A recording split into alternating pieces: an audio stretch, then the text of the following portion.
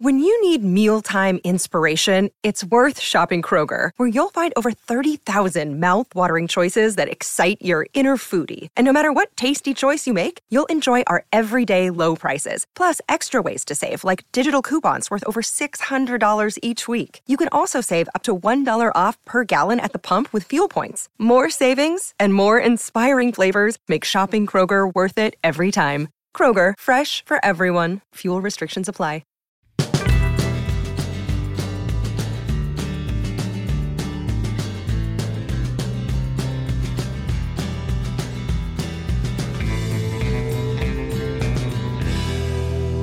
All right, John, let's get serious. We're rolling now. All right, welcome to Stories of Briscoe and Bradshaw. I would be Bradshaw. That would be your Chickasaw native, your Chickasaw Hall of Famer, Oklahoma's favorite son, Mr. Gerald Briscoe. And when you talk about this gentleman, anybody who was in the ring with him will tell you he's one of the greatest workers in the history of our business. He was a Florida heavyweight champion. He was Puerto Rican heavyweight champion, tag team partner with Dusty Rhodes. He hit you with the flying burrito. It's all over. It's Mr. Manny Fernandez. Manny, welcome to the show. Hey, thank you, JBL. What an introduction. I almost forgot about the flying burrito. I didn't. I got hit with it. Yeah. And beat with it. Oh, I got hit with it. Yeah, I got hit with one of them clotheslines too. I remember them days. I haven't forgot, JB. Yeah. Oh, Manny, you and I go back forever. It seems like, when you were a rookie, God. I think. When you came to Florida, was you just starting and in the business? Yes, sir. You had left Amarillo, right? Yeah, I just started, and I had a big. My bloodline in Amarillo was unreal, and then I had had a little run there, and had a big meeting with Dorian Terry and Murdoch and Mulligan, and they sat me down and said, "We're going to send you to Florida." And I was kind of like, get you an education. Get out of Texas and get you an education. How'd you know? Yeah. They told me anybody that wants to further their career, they always leave Texas. Why is that? Oh, Wait a minute. The minute you got a car, you left Oklahoma. Manny, tell us a little bit about Manny Fernandez when Manny was in high school. Where did you start wrestling? Was it with your grandparents? And how did that spark ignite you to say, I want to be a professional wrestler? Tell us a little bit about your background growing up, your high school athletics, because you were a football player at West Texas along with 50 other guys in that outlaw school that John don't like me to call it an outlaw school. But that outlaw school, West Texas State, you played football there. You were a high school wrestler. Tell us a little bit about your amateur background, both in football and how you ended up at West Texas and how you ended up in professional wrestling. Well, basically, I started playing sports when I was a kid. I had nothing else to do in the hood. We used to go play stickball on the street. And I started playing baseball. I became pretty good baseball player. And I was a catcher. I was an all-star catcher. And, I used to knock people down behind the plate. If you try to steal on me, I'd bury you, my shoulder into you, and almost knock you out. So some coach told me one time, hey, you ever try playing football? I said, no. So I went home and told my mom about that. And this man asked me if I could play football. My mom was one of the big athletes in her day in high school in the Slida in El Paso, Texas, not Oklahoma, Texas. She was a heck of an athlete. So she got me down and said, well, here's how you get in the stance. And my mom got in the stance and made me get in the stance. She knocked the crap out of me. I rolled back. Grandma did? Wow. Hey, JB, I was about 10 years old and started to cry. My mom goes, you ever do that, you'll never play any sport again. I never cried again. But I got introduced into football because she's a big football fan. And I started playing baseball and football. And when I got to high school, I started high school varsity as a freshman. I played linebacker and guard. And I wanted to be quicker to get off my feet off. I was pretty quick, but I wanted to be quicker. So they introduced me to a sport called wrestling. And at first I was like, dude, I ain't got to rub up against another man. What's wrong with you people grabbing on each other?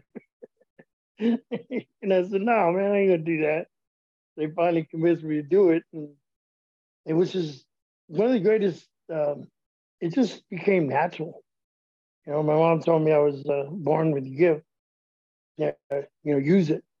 And it was just natural. I just learned how to wrestle right off the back. And I combined football and wrestling, and it made me such a better football player because wrestling, you got to learn how to sprawl when they shoot on you.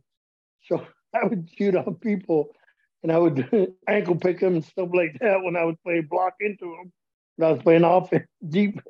So I would use wrestling moves on people when I was playing football.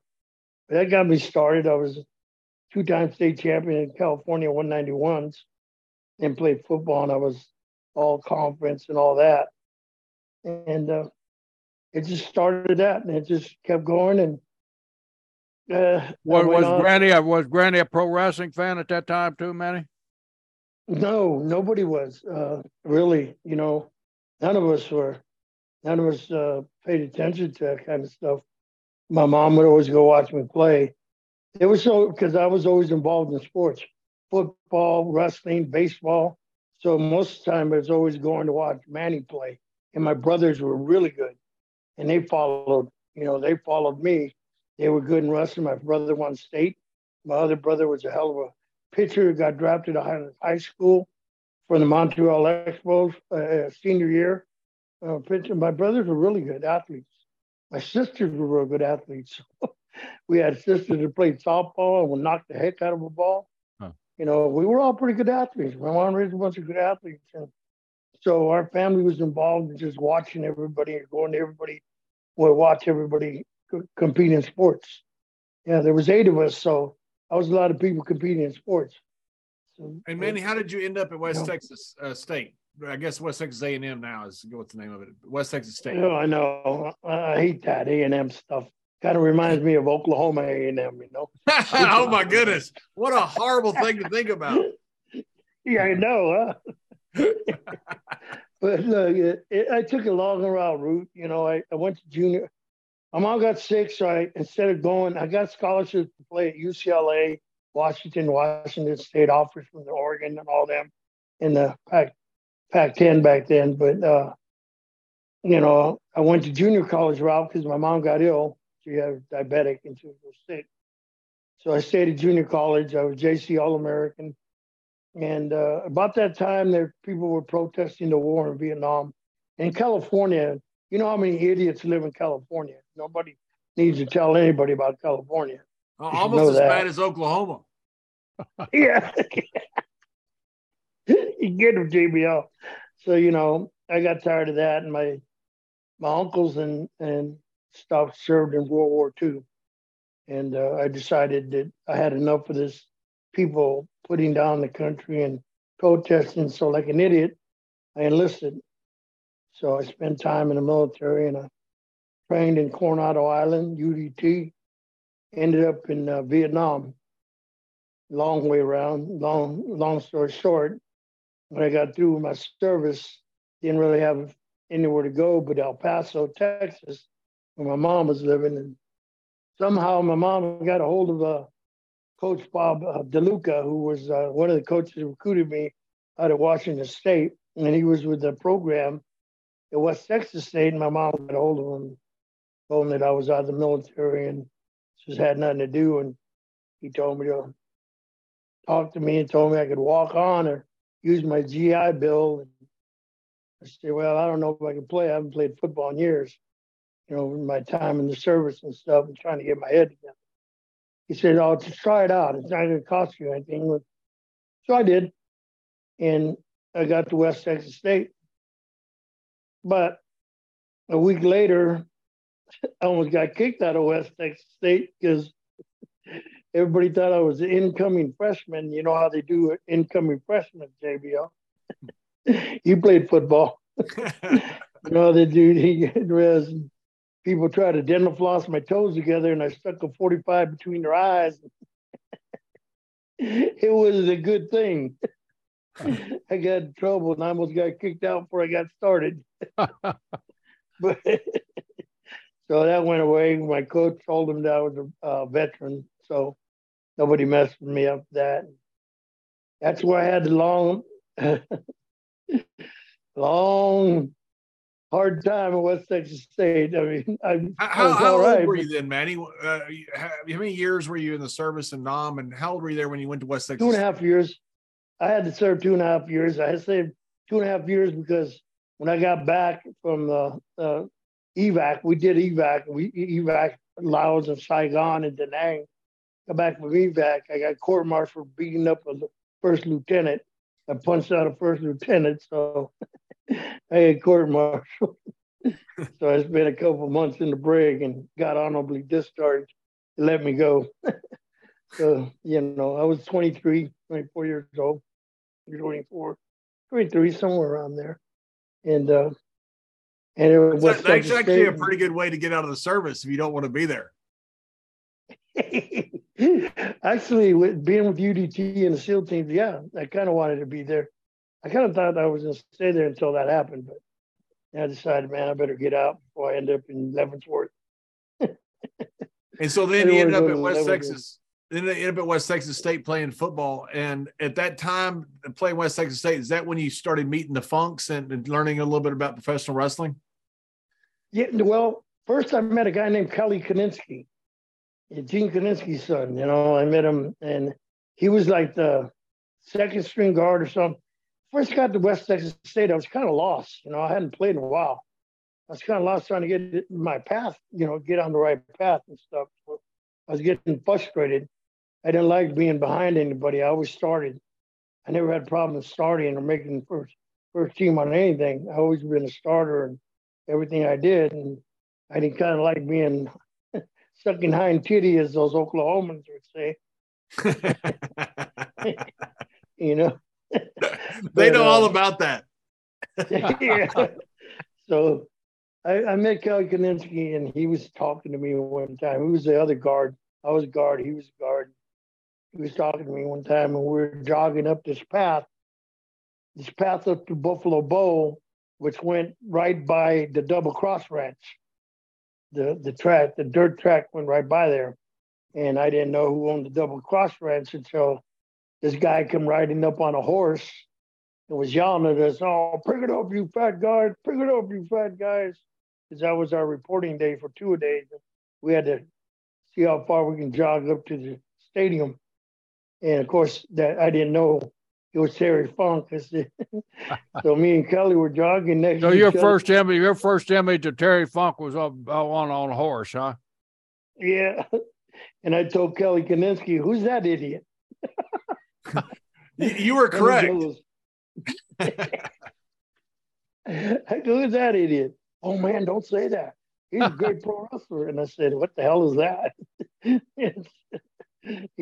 So that was my introduction, and then it went on. Stories got out during when we were doing 2 days and stuff, and I don't know what it was about me, but I always got in a fight with somebody. Somebody pissed me off, and I got in a fight with them, and I hit punching people in the helmet like an idiot with bare hands is not a smart thing to do.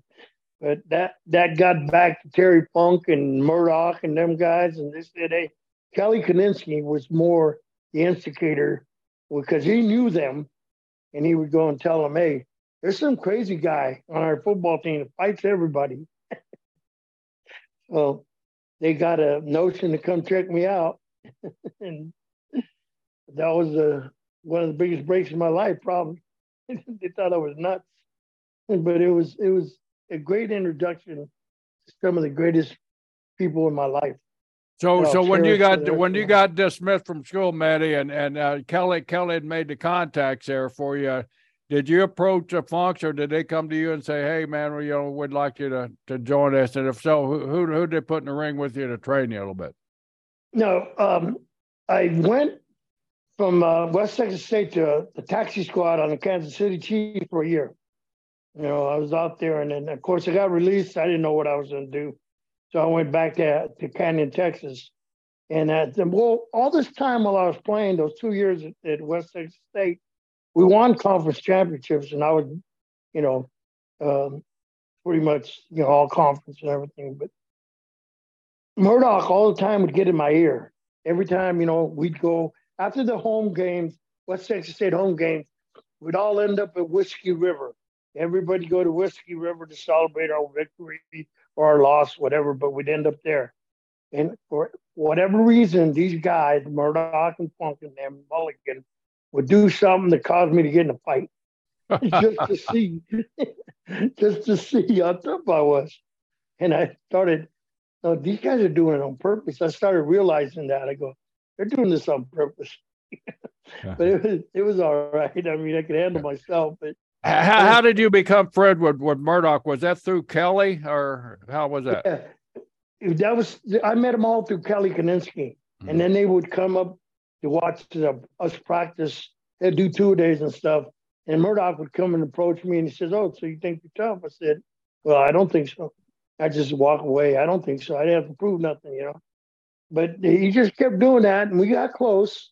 Then I used to drive with him. We'd go to Whiskey River. We'd go to, honky tonk, and he took me out to the ranch, and they do stupid things to get me drunk as hell and laugh at me.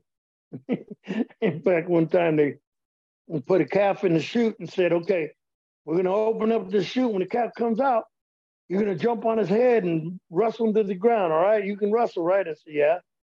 So they put a calf in the chute, and they faked like they opened it. I jumped off that damn railing and bit the dust. It face first into the dust and never let the calf out.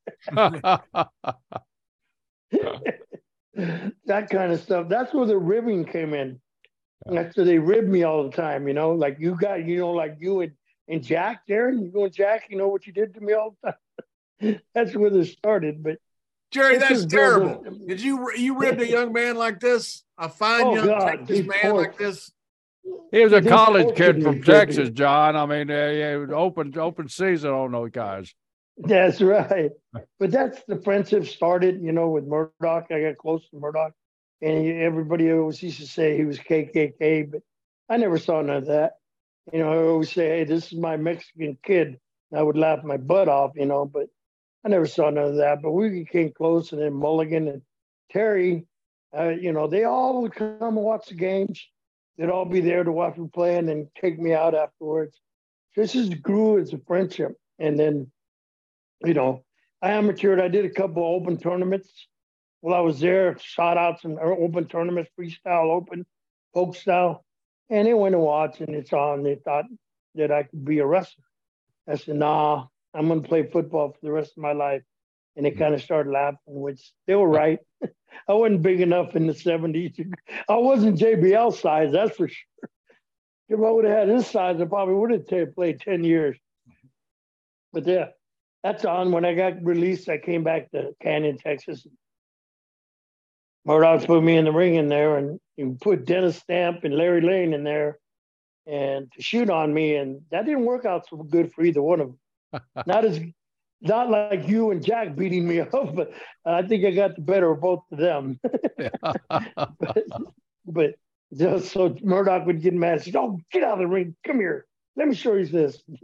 He would try to hook me and stuff, Murdoch showing a hook and hold is kind of funny to me.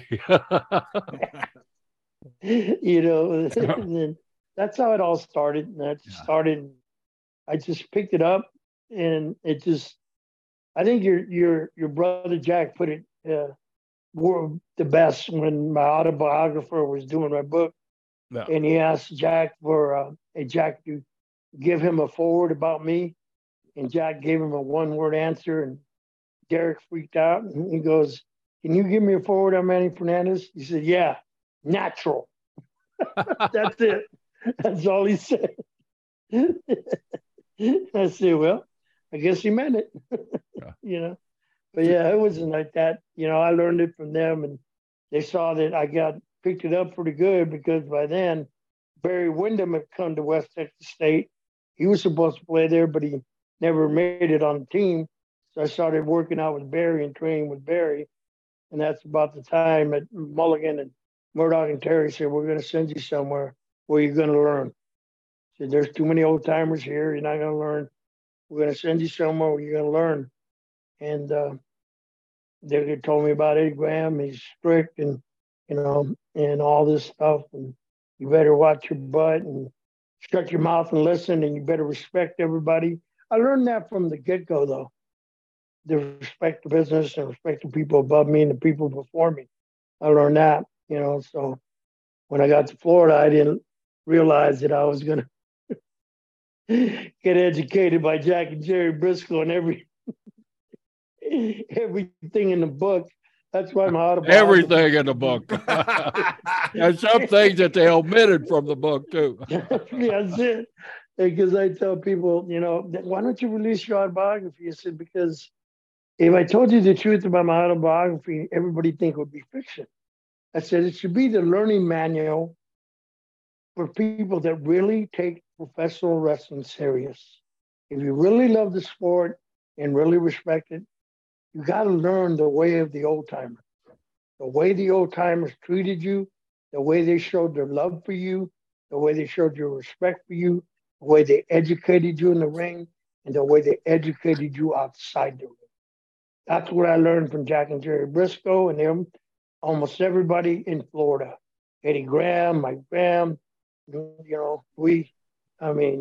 it's an education that people would think it was fiction. The things that I learned through you, through Dusty, Eddie, all the people, Dom Rocco, one of the greatest heels I probably ever wrestled, besides Terry and Dory. It is amazing to me, like I tell all the people about what Jack and Jerry did to me, JBL, leaving me on the side of the road hundreds of times, peeing down my leg. What? What? All these ribs, JBL, that were so great, that I understood when I left and went to Florida, and Dick Murdoch said, you just better shut up and listen. I better not ever hear you ever say anything back to her. I said, yes, sir. Yes, sir. I didn't know I was going to get ribbed on, pooped on, pissed on. What? Jerry. Left on the highway. Mr. Briscoe, did you do all that? I don't recall any of that. Yeah, of course you don't. There was times, JBL, that I respected them so much because they taught me so much. Being up and down the road with him and Jack were lessons that are I wish people today had those kind of lessons, but they never will. Manny, you brought up something. Going down the road there, I think that's where a lot of these young guys miss out on the schooling that we all had. We all went down the road with a veteran, and we kept our mouths shut and we listened. Nowadays, they get in an airplane, they get their first class seat, and they put their headphones on, and they don't listen. They don't have nobody to listen, nobody to teach them, and it's not their fault. And it's the way the business has progressed. But we had a great system back in those days. You get a young guy like you, like a Manny Fernandez, come into Florida. Being part owner of the territory and being considered one of the top guys, you want to help that guy. You want to help him get involved as quickly as you can when you see some ability in him. So you take those long road trips with him. You select put that guy in my car. So you're stuck with somebody. But it's a teaching lesson. Even though we had a great time, we consumed a lot of stuff that we shouldn't consume. We were still teaching the entire time we were on the road. Every minute of it. I wouldn't trade it for the world. I still live it because the lessons I learned, especially the ones when you guys would lock the windows and smoke. I get so daggone high. Mr. Briscoe, what's wrong with you? I was young. So, Mr. Briscoe, how did you end up choosing Manny? I mean, to go with you guys. What was it about Manny that made you want to get him in your car? When Manny came in? We just saw the ability, John. I mean, he was a number one. He was a pretty nice guy. Even at that time, he was a pretty nice guy. And we saw some future, and we saw that Latino fire.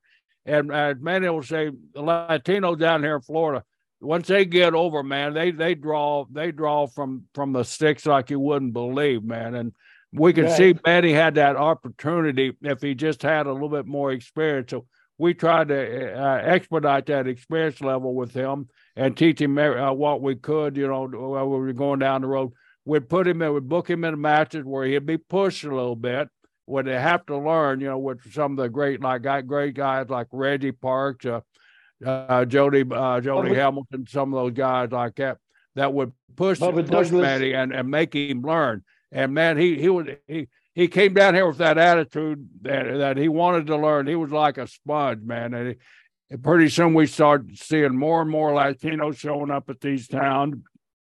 Houses getting more full. We look at what's the reason. Then we looked out. We saw the Latinos out there, and we knew that was a direct reflection on Manny. So we saw that in him. That's the reason we wanted to latch on to guys like Manny and teach them. So, being selfish in the long term, it just helped us out make more money, Yeah, but, JBL, we had some of the six mans, me and Jerry and Jack, and I learned so much during the six mans, even when I was getting slapped by my own partners on the side of the face every time. And they'd open up and slap me on the side of the face when the referee was checking us for stuff. They put me in the middle and they'd whack the crap out of me. But watching them work, watching Jack, I think the name I gave Jack was Silk. Jack was so smooth, I would call him Silk. Just to watch him work and watch Jerry work in and out. I learned how to walk in and out with them, work. To be in the ring with people with that kind of quality, and me being 6 months in the business was a learning experience that you couldn't buy today. You couldn't buy today, and like Jerry said, they gave me the opportunity. They put some of the best heels in there against me. Harley Race, I wrestled him so many times in Florida. And I mean, Don Morocco. I mean, I had Joe LeDuc. I had some of Dory Funk Jr., then the Crazy Terry Funk, Dick Slater. Dick Slater, who imitated Terry Funk. But I was just covered with talent. And as I could tell people, how could you not learn? They depended on me because they trusted me, and I depended on them because they showed me. They showed me the business. They educated me about the business, and I did what I was told to do, shut up and listen. And Jerry, did that learning process involve leaving him on the side of the road? Yes, it did. And you got to learn the business, John. You got to learn the downside of the business, not only on the side of the road, but we'd leave him at rest areas, rest stops, and places like that, too. But we always knew there was a car behind him that would feel sorry for him and pick him up. So you didn't go back and get him? A couple times they did, JBL. A couple times. Somebody else picked me up. So Manny, you mentioned by the side of the road. Was you involved in the leader of the pack T-shirt contest when we had that shirt that we used to wrestle on the side of the road all the time for? No, I was before my time. Well, that was even before the shirt. We found the shirt later, but later on we did, because we did it so often, we decided to get a trophy. So we got a T-shirt, leader of the pack, king of the road type shirt. But tell John about some of those just roadside that we'd pull off the side of the road, and we'd just go at it for some reason. I still don't know why, but we'd just go at it. Why? Because we were drinking. No. Why? Maybe that's the reason. Hey, JBL, certain people were smoking and drinking and having fun, and of course the rookie would have to pay the price for getting beat up to the National Collegiate Wrestling Champions. So let me get this right. So you didn't smoke, but they would leave the windows up, and so you basically had to smoke. Secondhand smoke. They locked the windows. They locked the windows. They couldn't roll them down. They both had Lincoln Continental, Bill Blass Lincoln Continental. One of the greatest stories, JBL, is when I first got to, I don't know what Murdoch and Mulligan or Terry and them told Jack and Jerry and Eddie Graham or just, but I'll never forget the first time I showed up in Tampa with what's his name, Charlie Lay. Was it Charlie Lay? Charlie Lay, yeah, old Charlie. The old timer. And that's when they told me to go inside there, and I met Gordon Soley for the first time. He smelled like he was 100 proof that early in the morning. And I think that was the day. I'm not sure because it's been so long ago. But that's the day that you and Jack got in the ring and go, "What's this?" I said, "You got your gear on." I get my gear. I went out and got straight. I said, "Holy, these guys! I didn't know your wrestling background, It sure got stretched, but it was kind of fun though getting stretched. You remember that, Jerry? Yeah, I remember those sportatorium. We go back there, and John, some of our workouts would be like a college wrestling shoot session. Yep. With Manny in there, even Barry. We get Barry in there. Barry didn't know jack crap at all, but we would stretch the holy crap out of that young kid, man. Yeah. But that was our workout. That was our conditioning. That was how we got rid of all that beer. We go in that sportatorium, be 115 degrees in there, no air conditioning and everything, and we'd just go at it and keep on wrestling until we had to go to the town. That's it. That was the fun part about being in Tampa, learning that. But so, is there something about a building named Sportatorium that means you can't heat or air condition it? Yeah, they keep paying the damn bills, man. The one in Texas didn't have either. Either one. I know when I was a booker in Dallas, what was that? Global Wrestling Federation. That place was the hottest place to be in. Oh, yeah, miserable. Yeah. I mean, absolutely miserable. That's how the sportatorium in Florida was too, right, Jerry? Right. Yep. That's why everybody lost weight there. We had a lot of fun there. I had some great times in Florida, but like I said, I don't release my autobiography because I don't think people would believe it, especially today, because me and Terry, before Terry got, years ago when I used to go visit him, we would talk about the old days, and he would say, "Well, they don't understand the old ways." I said, "No, they don't anymore. It's all about slapping the thigh and getting all your shit in before you even give anybody else in. You got to get all your shit in instead of, working together like it used to be, give and take and telling a story. There's no more telling a story. I don't know how many times I was told, beat that in my head by Murdoch. You need to learn to tell a story. Tell a story, God dang it." When I started out, but all that's gone by the wayside, but it's sad. I don't watch wrestling anyway, never have. Manny, I heard a rumor that you were going down the road with Mr. Briscoe and about 70 miles an hour, and you decided to pull the emergency brake to see what happened, and damn near killed everybody. Is there truth to that rumor? I think that's when we got in a wreck. That's what happened. The Lincoln Continental went head over heels. Bam, bam, bam. We had a big wreck. You had to keep alert when Manny was in the car with you, especially riding shotgun, or even back seat. He could reach up over that seat and pull that crank on the. We were going about 70. We were coming back from Palm Beach or something like that, and out on Highway 60 where there's nothing out there, as you can testify, Manny, nothing out there. Oh yeah, nothing. So we're going along. There's a little stretch where it actually turned into a 4-lane for about 5 miles. Manny just looks over, hang on, reaches down, pulls that damn emergency. We just start spinning. I never could figure out why you pulled that emergency brake on me. I must have said something that pissed you off or something. No, it must have been that wacky tobacco got to me. Yeah, you think? You think? Hey, I'm telling you, JBL, those used to be Cheech and Chong ones. They weren't little ones. They were Cheech and Chong. They were cigars. Anyway, let's talk about wrestling. So let's talk about Cheech and Chong. How did they get in this conversation? I know. It's just that's part of the stuff I tell you I won't release because people don't understand what a great time it was to be. What a great era it was to be a green guy. What a great era it was to be a rookie, to enjoy this, to know that things were going to happen, but you enjoyed it because it was a lesson taught and a lesson learned. That's what I enjoyed about it. That's what I always enjoyed about pro wrestling, the lessons.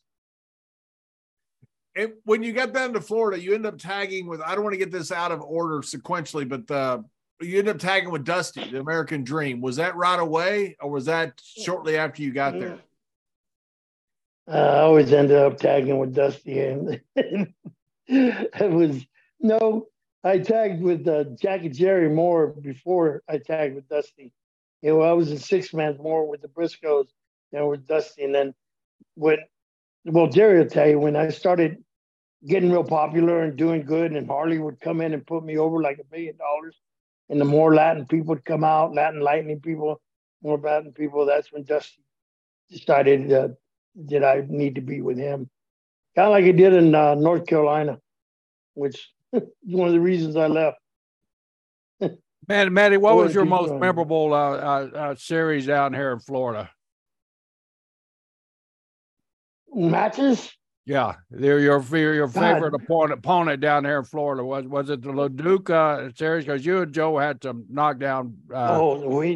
No, but I could, Jerry, you as assistant booker had a lot to do with that. All the guys you guys fed me when I was the champ there. I mean, Harley and me had some great, because of Harley. I listened to Harley the whole time we went an hour. Because of Harley, they were great matches. Because of Harley, I just followed. And there, Joe LeDuc and Don Morocco. I mean, I couldn't, Terry Funk and Jerry, I couldn't tell you because all those guys are so great. For me to say one guy would be wrong because all of them taught me, all of them took care of me, and we had great matches because of them. All I did was listen. I did what I was told. I listened. And I could never point out one guy in Florida because we had so many. You guys, the talent in Florida at that time was unreal. Yeah. We had great guys, even Scott Irwin. It was stacked. It was stacked. You mentioned a guy there that's probably one of the greatest of all time that certainly ranked up there with his peers, but sometimes the fans just overlook him because they saw him later on in his career doing a little comic thing. But Don Morocco, when Don was young, man, there was nobody in the business better than Don Morocco, was there? No, the original Rock, no. Especially when he ribbed me and put Quaaludes down my mouth. When he would front face lock me and say, "Open your mouth, kid." I opened my mouth, boom, there went a Quaalude. And pretty soon. But he was fantastic. Nobody, I don't think anybody.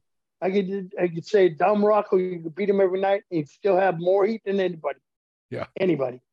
Yeah, he kept his heat, and he was great. In fact, I'll tell you one, if it weren't for you and Jack in Orlando, Florida, we were talking, all these people, JBL will understand because there's more his area where everybody talks about, oh, this guy's legit and this guy's legit and this guy's this and that.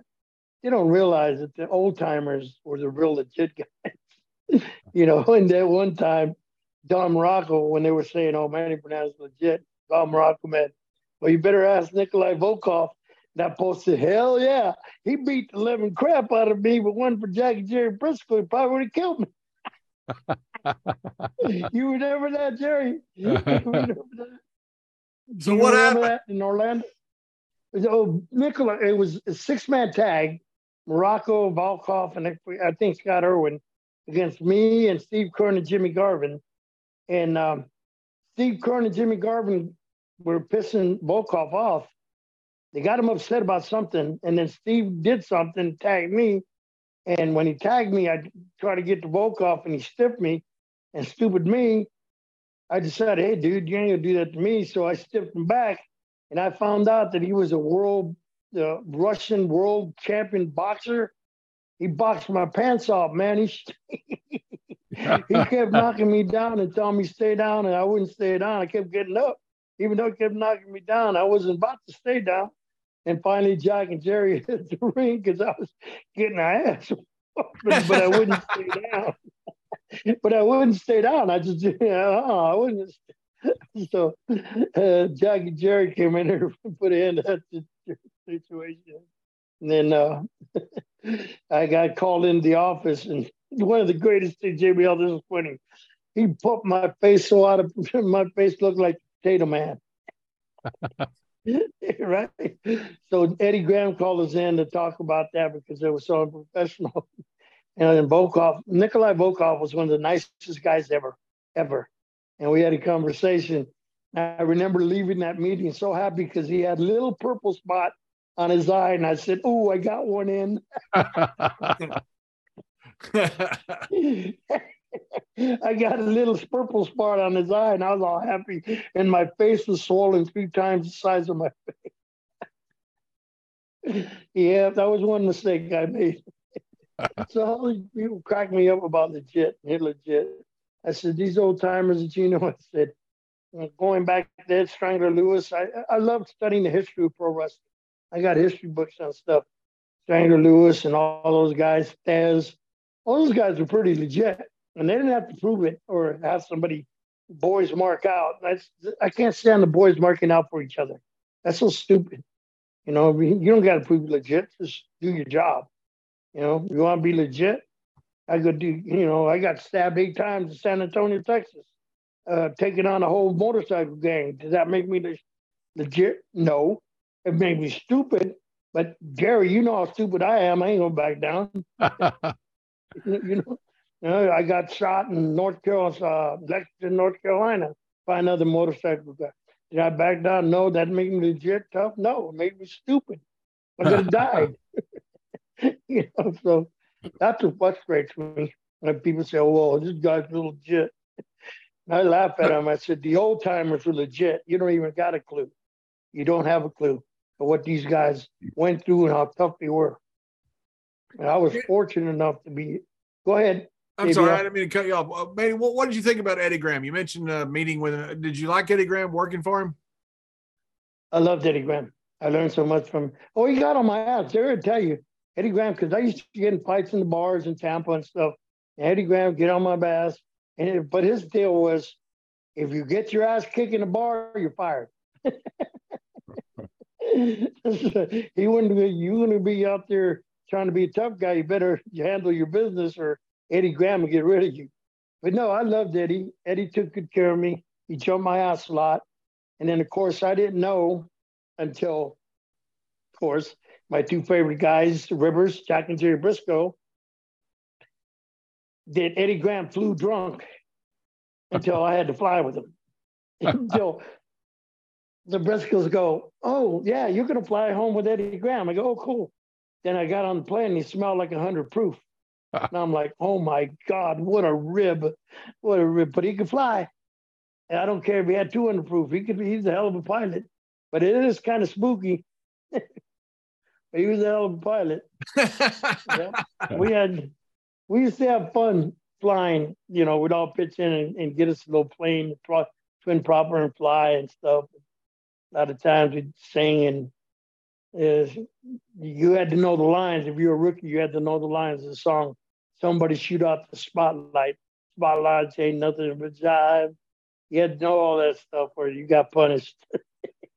Something was going to happen to you. Remember those old days, Jerry? Oh, do I ever, man? They're finally remembered, too. And we survived them.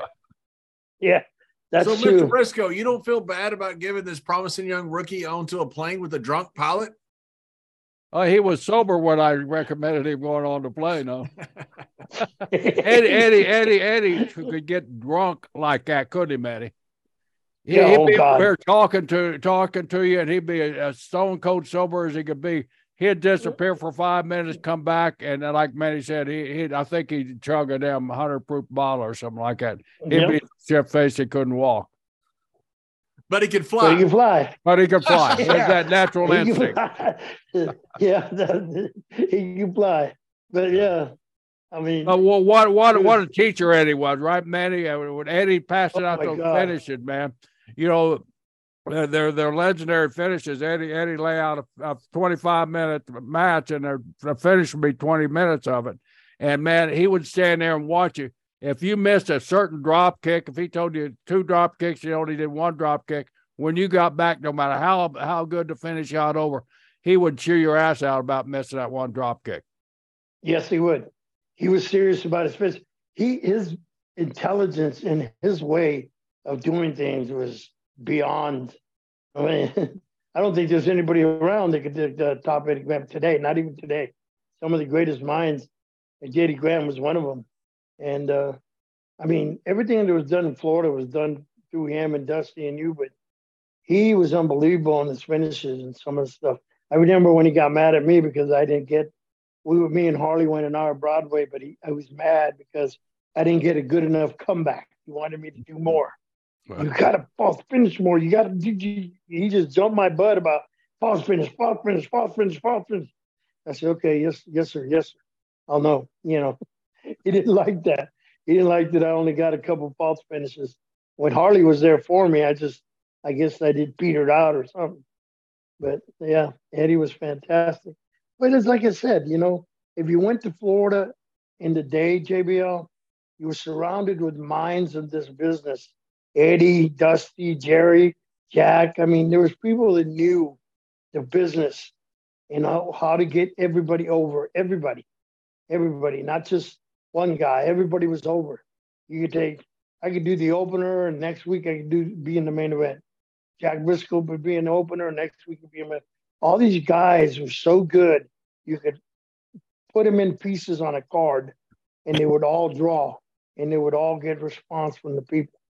That was what I loved about Florida. Yeah, that was the great thing about Tampa here with Eddie booking, and then later with Bill, and then Eddie passed that knowledge along to me when I was helping book there. But we had cards that were so loaded that like Manny was saying, the first match might be the first match that week, and then you be that first match. And you work a little angle, and a middle card, and next week you're back on top of the whole damn card, and with a sellout house also, right, Manny? Yep. Everybody was in. You can change the parts around though, the talent around, and everybody could draw money. That's what I loved about it. It wasn't the responsibility of one, even though Dusty kind of took that on. But I mean, even you put Steve Kern and Jimmy Garvin, Jack and Jerry and myself. And we had other people, heels that would fill that spot. Even the low guys on the card, Reggie Parks, Bubba Douglas, them guys, they could still draw. It was something that I don't see anymore in cards. And one of the greatest things about Eddie Graham, if you were the first match, and this is what Murdoch told me, if you're the first match, don't you dare ever go out of the ring. You stay in the ring. With Eddie Graham, he didn't put up with that. That stuff was for the main event. He didn't go out to, like guys do nowadays. First match, are diving through the ropes onto the floor, boom, boom, boom, taking up everything they done. But that wasn't done back in the day. Yeah, Manny, during your days down there, you started developing a friendship with somebody who would later on in your career mean very, very, very much to you, and not only in the ring, but outside the ring, and become a mentor to you and one of your best friends. I'm talking about the American Dream, Dusty Rhodes. You guys, tell us a little bit about that, how that friendship started down here in Florida, and then how it progressed throughout your career. To tell you the truth, it just started with Dickie Murdoch. Dickie told me about Dusty and this and that when they were the Outlaws and stuff. And Dusty's always meant a lot to me because he was there for me too, like you and Jack and Eddie and Mike Graham. And Dusty trusted in me, and he believed in me, and I believed in him. And we just became good friends until he left Florida, and I ended up going to San Antonio. Remember, I gave my notice when Dory took the book over, and I went to because that's when I met Wahoo McDaniels and Cowboy Bill Watts in Miami. And Watts watched me wrestle Takachio, and he wanted to know about his interest coming to Louisiana. And then Wahoo come up, and he was booking for Joe Blanchard in San Antonio. And I said, "Oh, San Antonio, Texas, I got to go home. I'd like to go home. I got to go to Texas." So, I met Wahoo there, and I told Dusty, and Dusty was leaving too. His Dory was coming in. So I said, well, I'm going to give my notice to Dory and go to San Antonio. And I met Joe Blanchard. And I'll tell you what, did you ever work for Joe Blanchard, Jerry? No, never did. He was a great man. Man, when I got there, Wahoo was the booker for a week. Then he left to Carolina, and a week. Yeah, I got there, and the first week I was there, he left. That's always great back in our days, hey, come in, I'm booker, I'll take good care of you. You go into the territory, and the booker leaves the next week, and you think, holy cow, I just drove 2,000 miles to this guy, and he's gone. He's gone. But I had to get a known face, and Dick Slater took over the book. Dickie So I wasn't worried. Yeah, Dickie and me, we got close in Florida. We had a lot of fun together wrestling that. And so the Dickie and Joe Blanchard was fantastic. Same thing happened like in Florida. I came in, they didn't have a real hot Hispanic wrestler, Mexican wrestler. I came in and Dickie put me up there and showed the fire to the people and started packing house. And Joe Blanchard took good care of me. And he took good care of me. I wanted to stay in San Antonio. I was having a great run, but some great talent there. You know, Killer Tim Brooks. I had great matches. Came good big run with him, and I was enjoying it. And then I tagged him with Chavo Guerrero. It was a Latin connection, and we had a good run there, especially in Houston. And then we had a big show one day. We had a big show called The Event at the stadium there, Trinity Stadium, football stadium, and I was out there and I was going to wrestle Killer Tim Brooks, and big guy showed up. Blackjack Mulligan showed up. The referee come. He goes, Mulligan wants to speak to you out back. And, you know, Mulligan was one of the guys involved in helping me get in the business too. And he was my roommate. Oh, I was his roommate when I was training in Amarillo. So I love Mulligan and Big Blackjack. And he says, how you like it here? I said, oh, I love it here in San Antonio. I don't want to leave Texas. He said, well, Dusty said he needs you in Carolina. Give your notice today.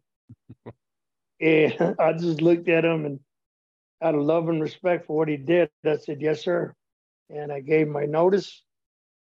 And I was out to Carolina with Dusty again. So we got reunited and everything else history. I just, you know, whatever he wanted me to do, I did. Got over.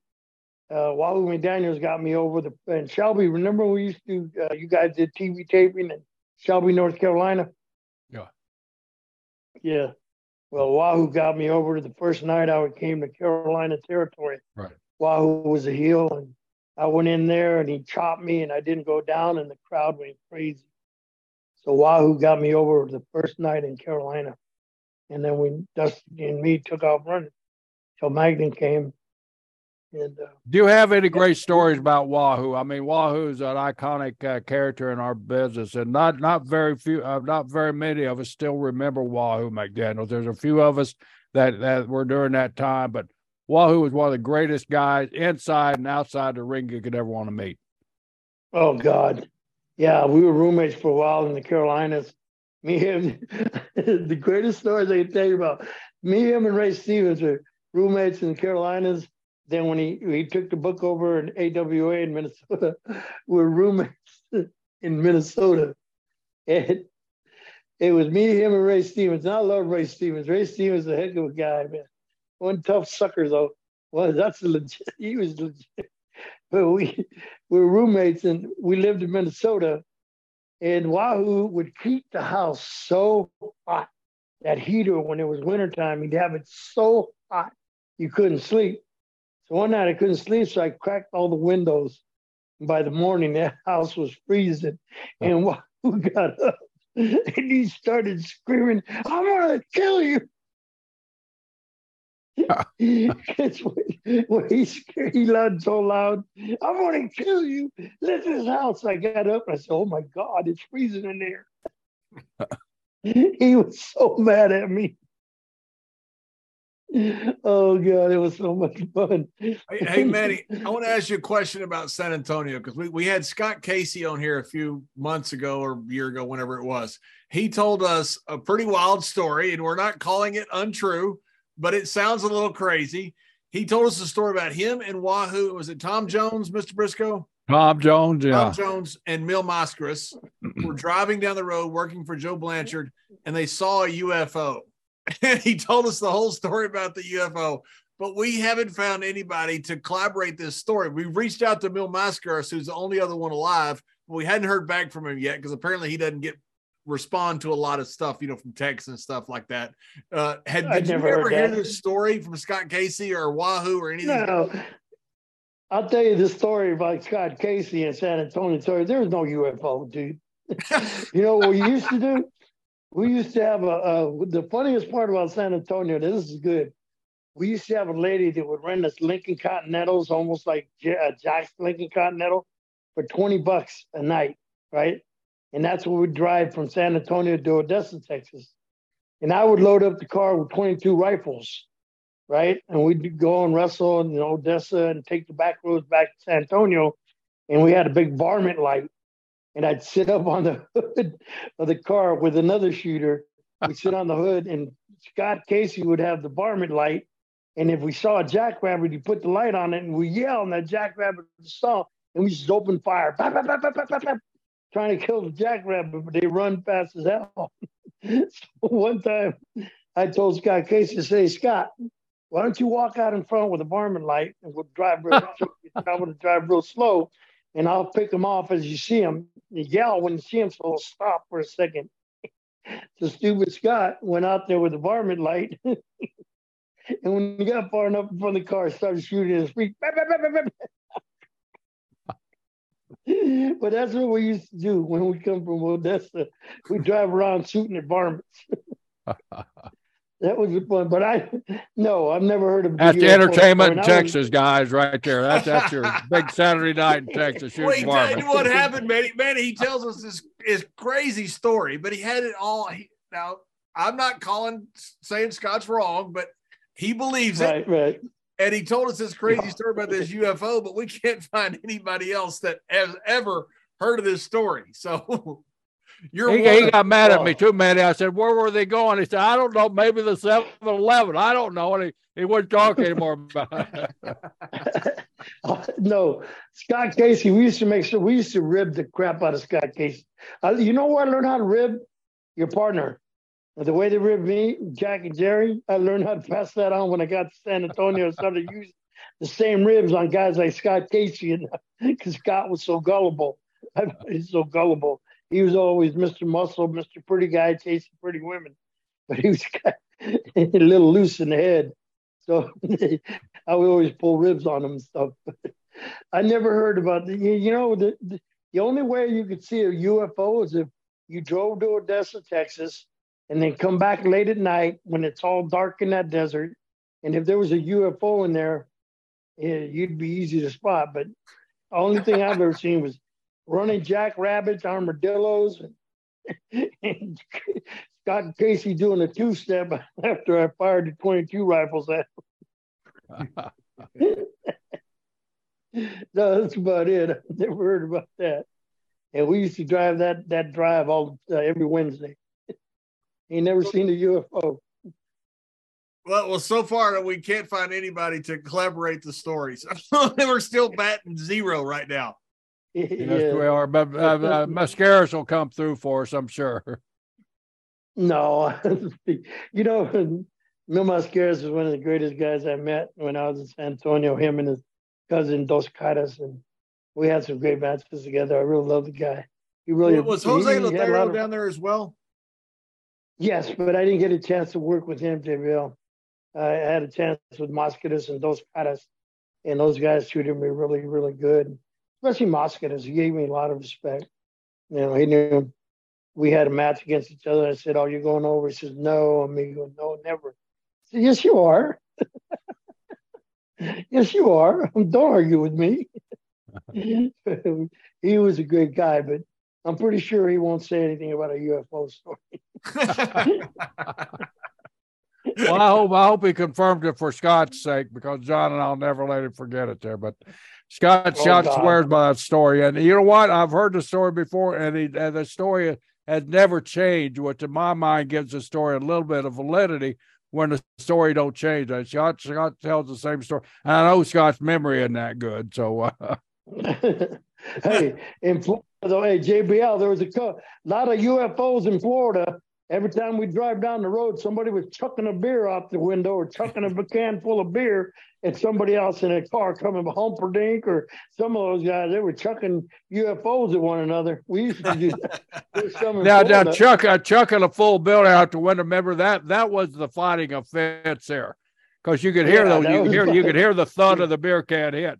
If we were drinking it and we heard a can that sounded like it was half full, or as you got then throw it out the window, we could always know. And that's when the fights would begin. Okay, you cheat. You couldn't cheat on the road with the beer. Yeah, you couldn't throw out any beer. No, you wouldn't. That was a fighting offense in Florida. Yeah. That was about the only UFOs we saw flying beer cans. You know, I rode with Murdoch in Texas. Murdoch was so good he could hit a sign from the driver's side in the car. He would go down, he'd pick a small sign, he'd throw it over the hood of the pickup truck, and he was really good at it. He had a lot of practice. Yeah, Yeah. he had a lot. Especially on the side where he lived is his ranch, where I used to keep up his ranch when he was in Japan. And I was in college. I used to keep his ranch up. Yeah, he got mad at me one time because I invited half the football team over when he was in Japan, and we drank all his liquor and beer. And when he got over to Japan, he found out he had no beer and liquor. He came to get West Texas State in my dormitory, and I could hear him yelling, "Chongo, where the hell you at?" Murdoch taught my partner JBL there a valuable lesson, according to him, when he was a rookie there, when they were traveling together. I'm sure you've had some of these experiences too, John. Go ahead and share that story. I know about Dickie Murdoch. You want to tell the story about? Yeah. Dickie. So Manny, I'm tagging with Murdoch now, and Murdoch and I are riding to the towns. Murdoch never let me drive. He always drove. I had to hand him beers. No, he was driving. He wouldn't let me talk to him. And you had to hand it a certain way too, right? Yep. Guys? I had to hand it with the mouth toward him, or he'd throw it out the window. So I had to open the beer and hand it to him with the mouth toward him, or he would just throw it right out the window. So, typical old guy, I loved it because I was traveling with Dick Murdoch. So he picks me up one morning. I'm living with Bobby Duncombe Jr. in Garland, Texas. We're in a bad part of town, all we could afford. And Murdoch picks me up, and he looks terrible. And I mean terrible. He was whiter than normal. And he's sitting there. He goes, "You're driving, kid." And we're going up to like Ada, Oklahoma, or Fort Sill, or somewhere in Oklahoma. And I said, "Okay, well, I've never driven this first time." So I'm driving. I look over at Dick. He's not saying a word. He's just sitting there. He just looks sick. He's pale. I said, "Dick, you need me to pull over?" And he said, "Keep driving, kid." And I said, okay. So I drove a while longer. And I said, "Dick, you need me to pull over?" He looked horrible. And he says, "Keep driving." So finally we get up to like the Red River, it separates Texas and Oklahoma. And I said, "Dick, you want me to, are you sure you don't want me to pull over?" And he goes, "Drive across the river, kid." So I drove across the river. As soon as we got across the Red River in Oklahoma, he says, "Pull over." I pulled over, and he threw up, and he got back in. He goes, "Don't ever throw up in Texas." It was the greatest morning of my life. I'm sitting there thinking, everything I've ever wanted you to be, you are right now. Wait until we got to Oklahoma to throw up. He used to pick me up when they would wrestle Lubbock and everything, and I was still playing ball. He'd pick me up at the dorm so I could ride with him. And one time, I'll tell you, we were in Happy, Texas. We're coming back from wrestling for Baby Doll's dad, Nick Roberts. He wrestled out there. Him and Mulligan had a great match. We're coming home, and he called those little stores, the handy pantries, Fart and Fetchins. We got to stop at the Fart and Fetch and get some beer. So he says, "You can pump up the gas." You put in the gas. So I was goofing around, and he paid for the pump, and some guy came and grabbed the pump and started pumping gas. I said, "Dude, that's our pump." And he come out, and he says, "Well, I got it now." And I said, "Oh, okay." And Murdoch comes up, "What's the problem?" I said, "Well, he decided to take the pump." And he said 2 words. They had 2 words for it. And all of a sudden, bip. And the guy was out like a light. And I go, "Damn, that man hit like a buggy. Them buggy whip arms hit like a cannon." Damn, he had that 330-pound frame behind him. No, man, he's a powerful guy. Yeah, he had Murdoch used to say, "I'm going to have to tap that man." That's when he knew a fight was somebody was about to go to sleep. Going to have to tap that man. Yep. He always did that to me too. No, he was great to drive around with. It was fun driving with him. Oh, I did the same mistake one time, but I handed him beer. It was completely closed, wasn't even open, and he didn't throw it out the window. He just flicked it back off my head. It bounced it off my head. "You don't hand the daggone beer That ain't open to the driver. I said, well, I didn't know. I don't wrestle. I'm playing football. That thing bounced right off my head. Yeah, I've been there before. He was a great man. Yeah, he was a great man. I enjoyed my time with him, especially when I would do goofy things. And one time he come to watch us play. We were playing Tulsa, and that was a big rivalry, University of Tulsa in the West Texas.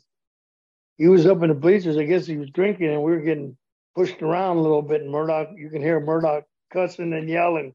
You could hear him, and I'm like, oh my God, he's getting pissed off. He was cussing and yelling, and we were making a small comeback, and he was cussing and yelling.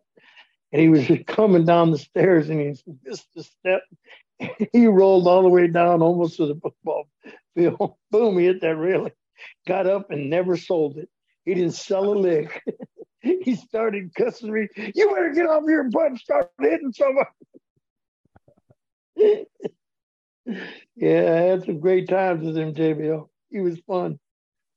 So your time in the Carolinas, back to the Carolinas, after you left San Antonio, how was that working there? What years were that? That was because that place was on fire at that time, right?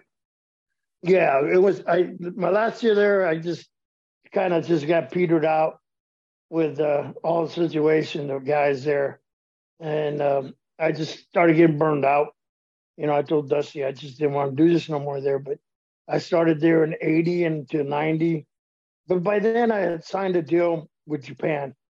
I had a good deal with Japan. So I wasn't worried about that, but it just started getting on my nerves. And I just wanted to get away from it. So I met a guy, I'm pretty sure you know the guy.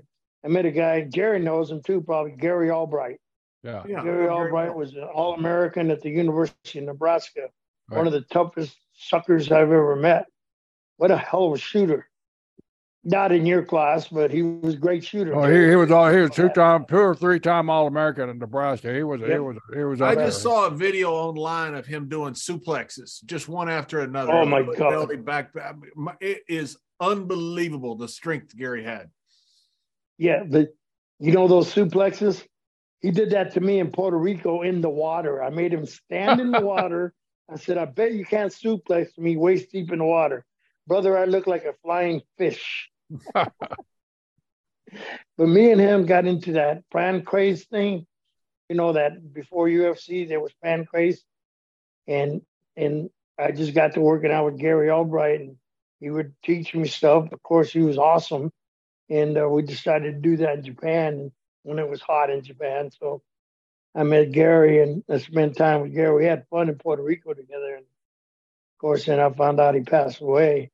That guy was shocking. That shocked the hell out of me because he was such a great guy. But he was a pretty tough guy, and I just stayed in the Carolinas. I just got burned out. You know, it was just one thing after another, and I just got burned out. I had fun with Rick Rude. Rick Rude and me were fun. Dusty put us together as an odd couple, thinking that we wouldn't mesh. And we ended up being pretty daggone good because Rick Rude, for whatever anybody wants to say, as I told him one time, look, if you listen to me, we'll be all right. And he listened. He listened to everything I told him when we were tagging. He followed instructions. That's why I respected him so much. You know, of course, I've been in the business longer than he had. He's just come in, it's still kind of green, but I enjoyed my time with him. And once he left and stuff was going bad, I just got burned out, and I said, I'm just staying in Japan, work with Gary Albright, and pick on Big Van Vader. That was my big deal in Japan. I picked on Vader. So were you in Japan with, was it All Japan you were with, or are you with Inoki? With Inoki. With Inoki. Murdoch got me that's right, because that's where Leon was with Inoki. Yeah. And then Murdoch got me with Inoki from the get-go, from the beginning in 1982. And I went to Japan with Murdoch many times.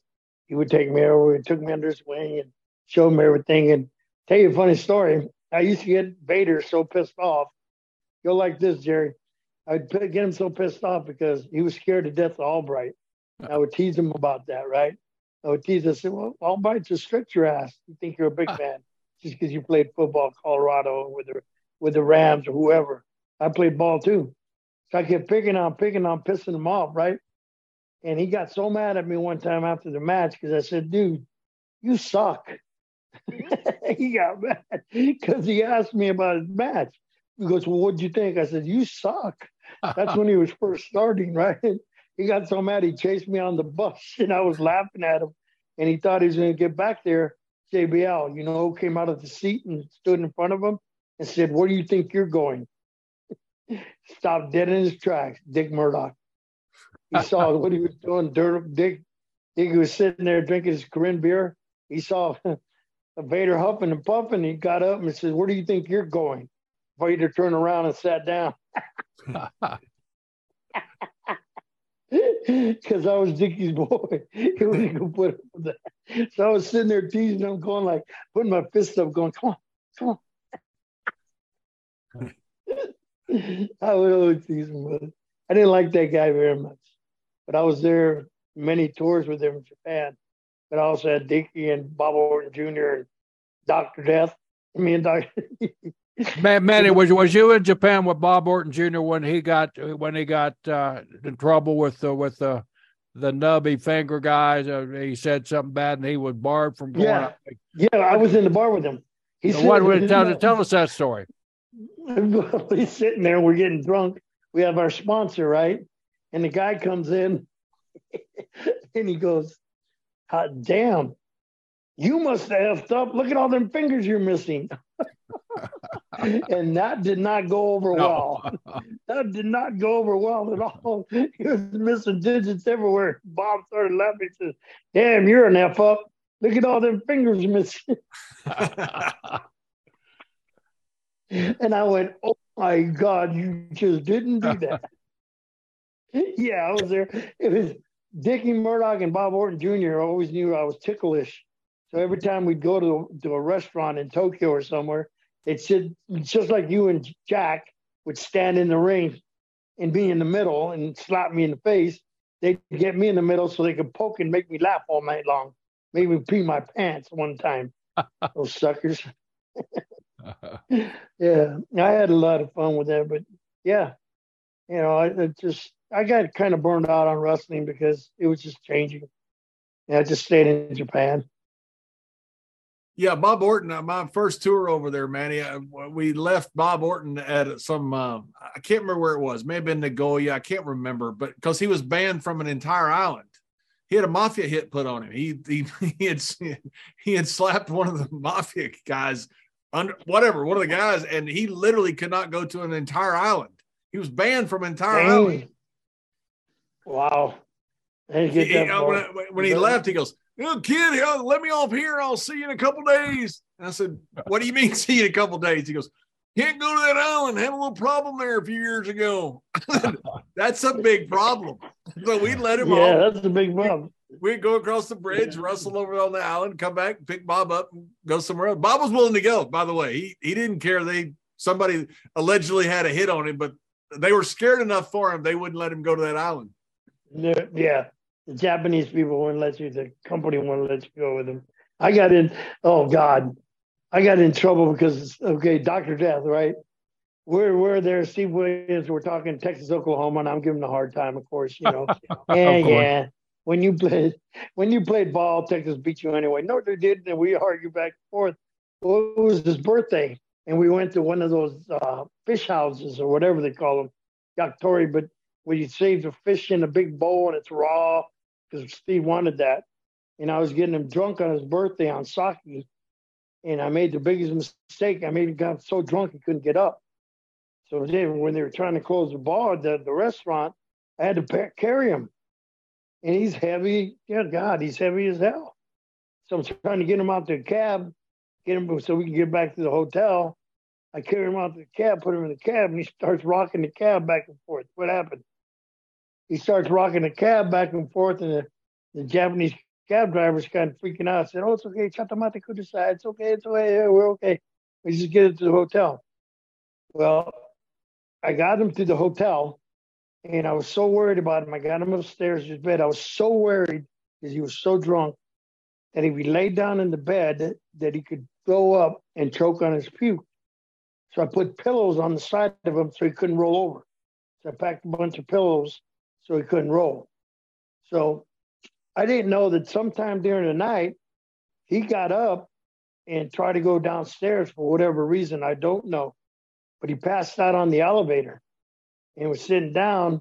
When the elevator opened the door, I guess he fell forward to the side of the elevator and didn't move, but the door kept closing on him and hit him in the head.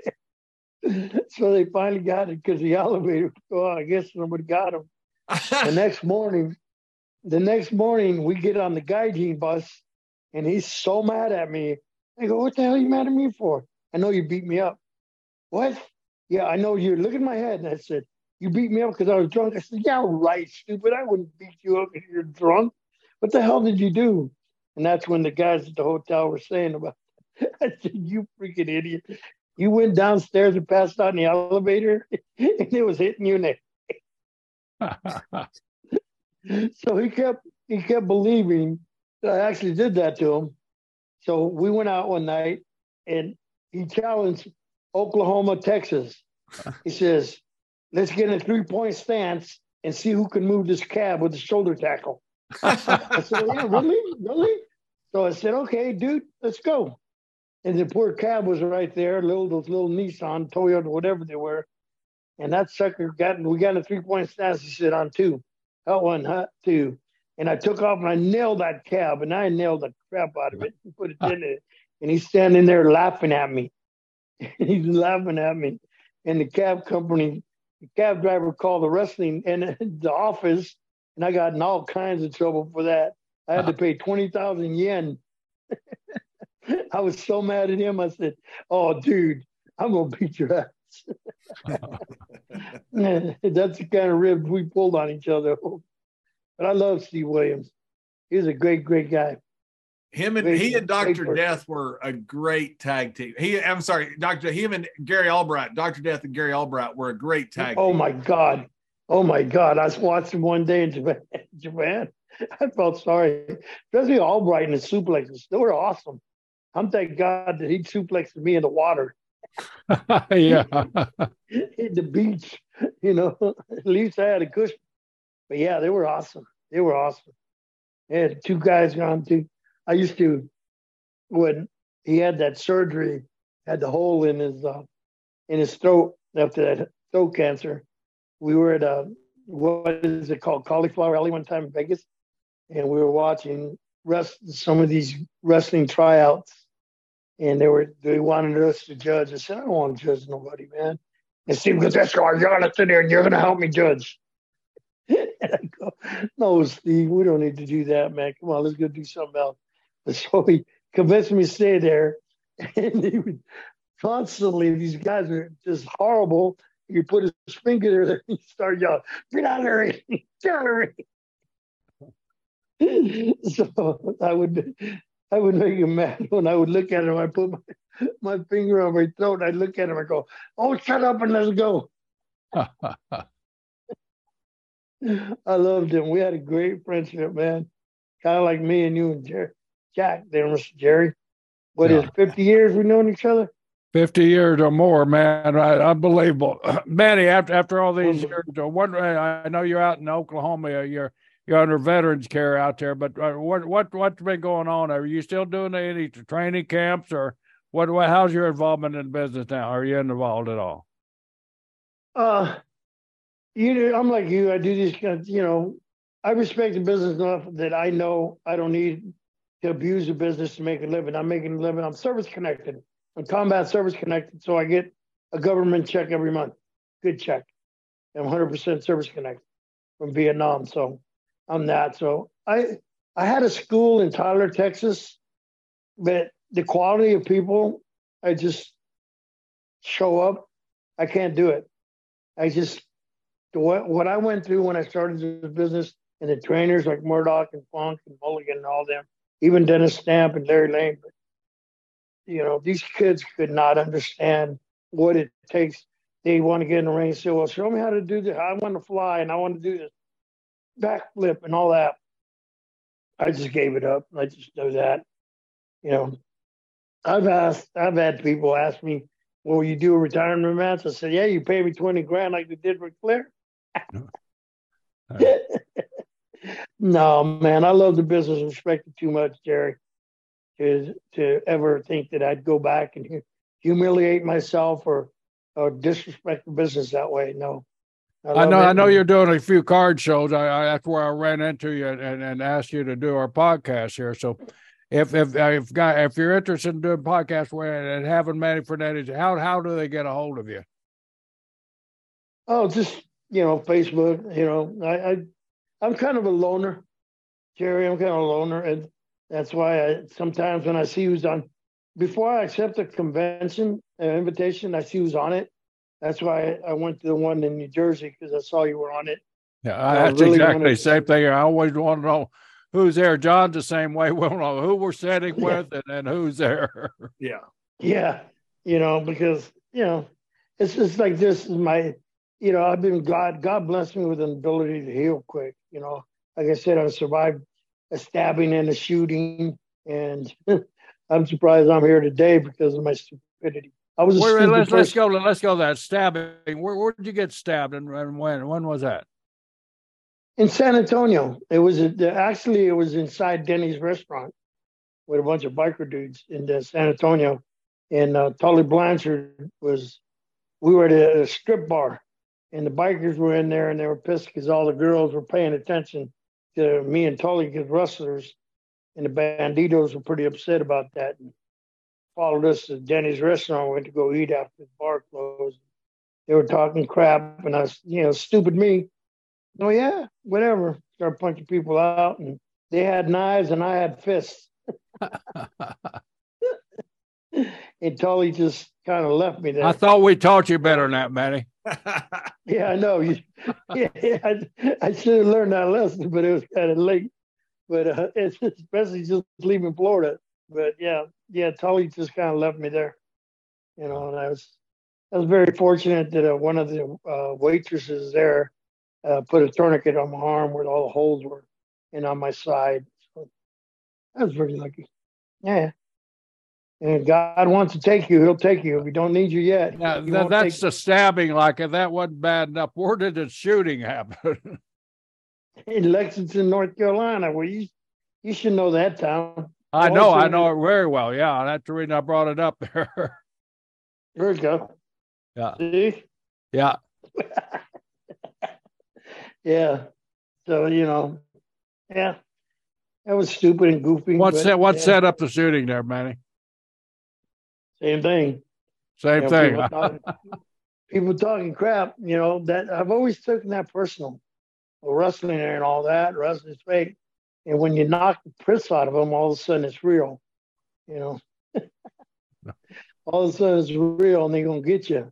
I did that to some guy. You remember that Plum Crazies in Charlotte? That bar, Plum Crazies. I was in there one night, and I met Doug Dillinger. He did security for the Crockett's. You know that. Right. And we went to Plum Crazies after we wrestled at Independence Coliseum. Went in there to hang out and have a few beers because I knew the bartender. And same old crap. Some people come up and run in their mouth about wrestling and how fake it is. You guys use ketchup and all that. And that just ate me up. And bing, bing, bing, down he goes. Pretty soon the cops are up there. Guy calls the cops, and the cop asked me what happened, my side of the story. And I said, well, this gentleman right here said wrestling was fake. So I hit him with a fake punch, and he took a fake bump. And that's where he ended up. And the cop started laughing so hard. He started laughing. He goes, you must be one of Doug Dillinger's boys. I said, well, actually, I'm Jim Crockett's. So they just laughed and left me alone. He liked the part where I said I hit him with a fake punch. He took a fake. Yeah. I didn't know what. So I was unfortunate. I thank God for that. I'm still here. Still here. So speaking of still here, where you have doing these autograph shows? If they want to touch you, it's your website or anything like that, man. Yeah, MF Raging Bull, yahoo.com. MF Raging Bull, yahoo.com. Yeah. Yeah. I get to see you, next month in Charlotte? And Charlotte, yeah. In August, yeah. Yeah. Is JBL, you in Charlotte? No, I don't think so. No? No. I still. I'm the same way. They call me. There's two things that get me to come to a show. They'll say Jerry's there or Ron Simmons is there. That's the first thing they'll tell me. Hey, we've got Jerry Briscoe here. I got an appearance coming up in a couple of weeks, and they go, Gerald Briscoe's here. Would you mind? That's the first thing I start with. Or they'll say, Ron Simmons, he's going to be here, because they know I'm just going to say no if it's something else. Yeah. I don't want to get on an airplane. I don't want to travel. Yeah, and we're real particular when the end of August comes by, and those college Saturday football games start coming on, and they call. It's even harder to get one of us to come. You better not have any big games on Saturday if you want me or Jerry to show up to an autograph session. No, we aren't coming. If there's college football, I don't go during football season. And I will go with Ron Simmons. Ron Simmons, I had his first match in Bayfront Center. Ron Simmons. Really? He just got out of, it's in the magazine. I still got the magazine, but I love him to death. And he come up on me, him and Butch Reed one time. We were in New Jersey, some WrestleCon convention. And then him and Butch Reed and Ron Simmons, you know how strong he is. He snatched me from behind and lifted me off the ground. I said, what the hell? He says, what, you don't know me no more? You don't come? I said, damn, dude, I didn't see you come up on me like that. He is strong. Him and Butch had fun together. I love both of them. Ron Simmons is fun. He's fun. Ron set the NFL. Ron set the NFL rookie record for bench press. He did 225 48 times at Cleveland. Wow. He broke Lyle Alzado's record. I mean, Ron was probably maybe a 600-pound bencher. I don't think he ever benched, for a max, but he did 500 regularly in workout. I mean, he was world class. Oh, yeah, Ron was, and he's a great guy. He never forgot that. He goes, the first match ever. And I was Ron a little stiff then, Manny? Yeah. Without hesitation, Without hesitation. No, I love that. And I loved how strong he was. Just pick me up and throw me around like a rag doll. I enjoyed the heck out of that. One of the greatest times. JBL tells this story great. They were in Tallahassee, and Ron first appearance, I think, with WWE in Tallahassee, and they go out, and John finished the story there where they introduce in the roar of the crowd. I've never seen anything like it. Ron comes out, and I've seen, Hogan Pop, Stone Cold, The Rock, all these guys. Kerry Von Erich. I've never seen an ovation like that when Ron came out. Ron came out, and that place went ballistic. They're all doing the chop, and they're all doing stuff. Yeah. And at one point, I realized no one in this arena knows I'm here. So I just walked to the ring, got myself, and hope nobody noticed. It was awesome. He played at Florida State. He was a god in Tallahassee. Yep, sure is. He's a great guy, though. Yeah, I tagged with him for years, but I also wrestled against him, quite a bit when we first started. That's how Ron and I became friends. I guess I don't know. We were friends long before we were tag team partners. And one time we were in a match, and I said, duck the clothesline, hit me with a football tackle. And he hit me with a football tackle. I think that was from Florida State. I thought, he's broken something on me. I don't know how much, but he's broken something, maybe a lot of things. So I told him later, I said, if I ever call a football tackle again, I want you to know, I mean like the working version. Not the one where you're tackling Herschel Walker. The working version. Yeah, I did that when he first had his match. Me and him in the Bayfront, like to grab a headlock, kid. One tackle, drop down. I'm going to drop down. You get to the kid. He hit me with the first tackle off the ropes. I never got it. He could hit you. That tackle was a tackle. There was no pulling that tackle. After the match in Tallahassee, it was great because Ken Shamrock was on the other side, and I was his tag team partner. And I told Ken during the match, I said, "Hey, afterwards, we're going to have Ron's going to tomahawk chop us all, and we're all going to be laying dead at the end." And sure enough, Ken Shamrock, who won the UFC when there was no rules, takes the tomahawk chop, and he's out for 3 minutes. Then he chops me, and I'm his own partner. Place goes crazy, and the place just sat there and goes, for minutes. It was unbelievable. Yep. You white men can't do that chant at all, by the way. That's what, no, we can't. We can't even try. But me and Kid are just laying in the ring selling her, and Kid goes, "This is awesome, isn't it?" I go, "This is incredible." They're nights like that in all of our career where you just want to sit there and just take it in so long, it goes on forever, it seems like, but it quits too soon. Yeah, and you remember true. It. You remember all of those nights. You don't always remember, wins, and nobody remembers wins and losses, I don't think. None of us do. But you remember those nights where the crowd was there, and it just I remember that.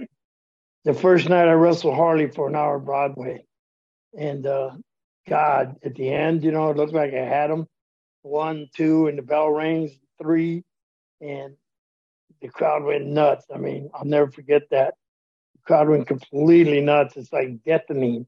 I'll never forget that Harley was so good. Then, of course, I'll never forget the night with Harley when he asked me to hit him with a frying burrito. And I got so high, it cleared the whole ring and landed head first. Remember that, Jerry? Head first in the Bayfront Center cement. Yeah. I hit the cement head first. Boom, and knocked myself out. And you cracked the foundation of the Bayfront Center. Your head was so damn hard. And I remember Jack coming out to make the save, but I was toast. Man, did that hurt. I had some fun times. Yeah. I love the business. I had brought, when JBL first started, Justin Bradshaw, I think he was with Brad Rangens. Were you with Brad? Sure was, yeah. Training up there yeah. So Brad Rangens gives me a call when I'm booking the Global Wrestling Federation. And he says, "I'm sending this kid down to you, and he's stiffer than you." He's stiffer, wow. What do you mean? That's a compliment coming from Brad, too. Yeah. He goes, and this kid's stiffer than you. So we had a couple workout sessions, and I told him, "Hit me with your clothesline." Brother, he hit me so hard with that clothesline, Jerry. I get up and said, "What the hell is that?" I have about as good a record against Mr. Briscoe as I have against Brad Rangens. Brad, we used to have to do conditioning after practice, and I just got out of pro football, this young kid, so I'm ripe for Brad just chomping at the bit. He goes, "Conditioning, we had to shoot for conditioning." So Brad goes, "I'll go with John." Of course you will. Yeah. Don't feel like the Lone Ranger there, JBL. Oh, you couldn't do anything with him. I tried for months, and I tried. I mean, it wasn't like I gave up. I never gave up. I tried. I never could turn him. I never could do anything. You and me both. They get in that 4-point stance. You couldn't even break them. You couldn't break that sucker. But hey, I had the same education with Jack and Jerry. As Brad Rangens. Brad Rangens was a monster. Yeah. He was a monster. He was awesome.